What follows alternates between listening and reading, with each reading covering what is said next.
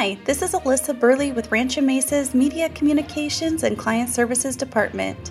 Thank you for listening to today's top Rancho Mesa news, brought to you by our Safety and Risk Management Network, Studio One.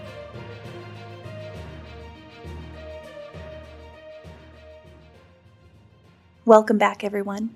My guest today is Matt Gaynor, Director of the Surety Department at Rancho Mesa. Matt has his finger on the pulse of the construction industry. Since he's reviewing financial statements and helping contractors get bonds for their projects, he's really in a unique position to provide some insight into the health of the industry. Today, we're going to talk about trends in the surety world. Matt, thank you for joining us. Thank you, Alyssa. I appreciate the opportunity. I understand that lately, more and more contractors have been asked for bonds on small projects. Can you give us an example of what you're seeing? So bonding can be generally broken down into two categories. The first group contains bonds for public projects where taxpayer money is involved and bonds are required. So this would include cities, states, the federal government, the armed forces, etc.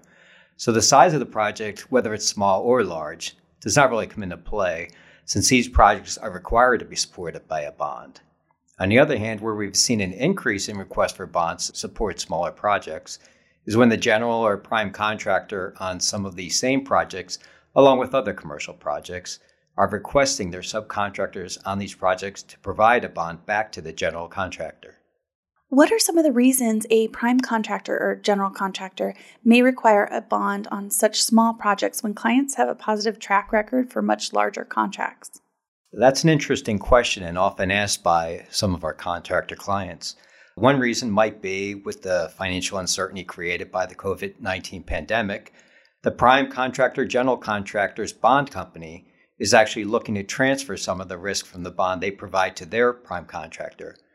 They may set a certain limit. For example, they might say all your subcontractors over $100,000 require them to provide a bond back to the prime contractor. A second reason might be the prime contractor has not used a certain sub in the past and wants the protection of a bond to help offset the risk. The general contractor might have selected the subcontract based solely on price, so he wants the third-party pre-qualification that the performance and payment bond provides.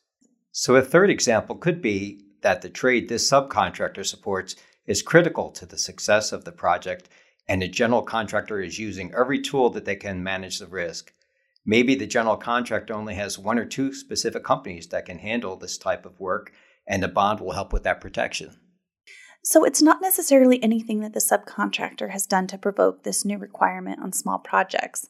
It's either the uncertainty in the marketplace because of COVID-19, or the subcontractor hasn't worked with the general contractor in the past, or the sub's role on the project is critical, and the general contractor is just using anything at their disposal to ensure the project is a success. If you are a small contractor and you're asked for a bond, how in-depth of a process should you expect?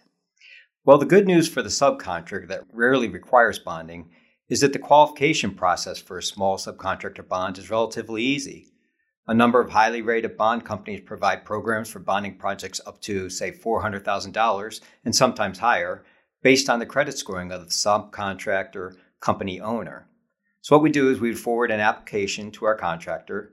They provide the requested information, and most companies that we work with will provide us a response within 24 hours. Thank you so much for taking a few minutes to talk to us about surety for small contractors. Thank you, Alyssa. Having worked in bonding for over 30 years, we welcome the opportunity to explain to our clients and prospects that we can assist them to provide a bond for a project that they might otherwise not have bid. This is Alyssa Burley with Rancho Mesa. Thanks for tuning in to our latest episode produced by Studio One. For more information, visit us at ranchomesa.com and subscribe to our weekly newsletter.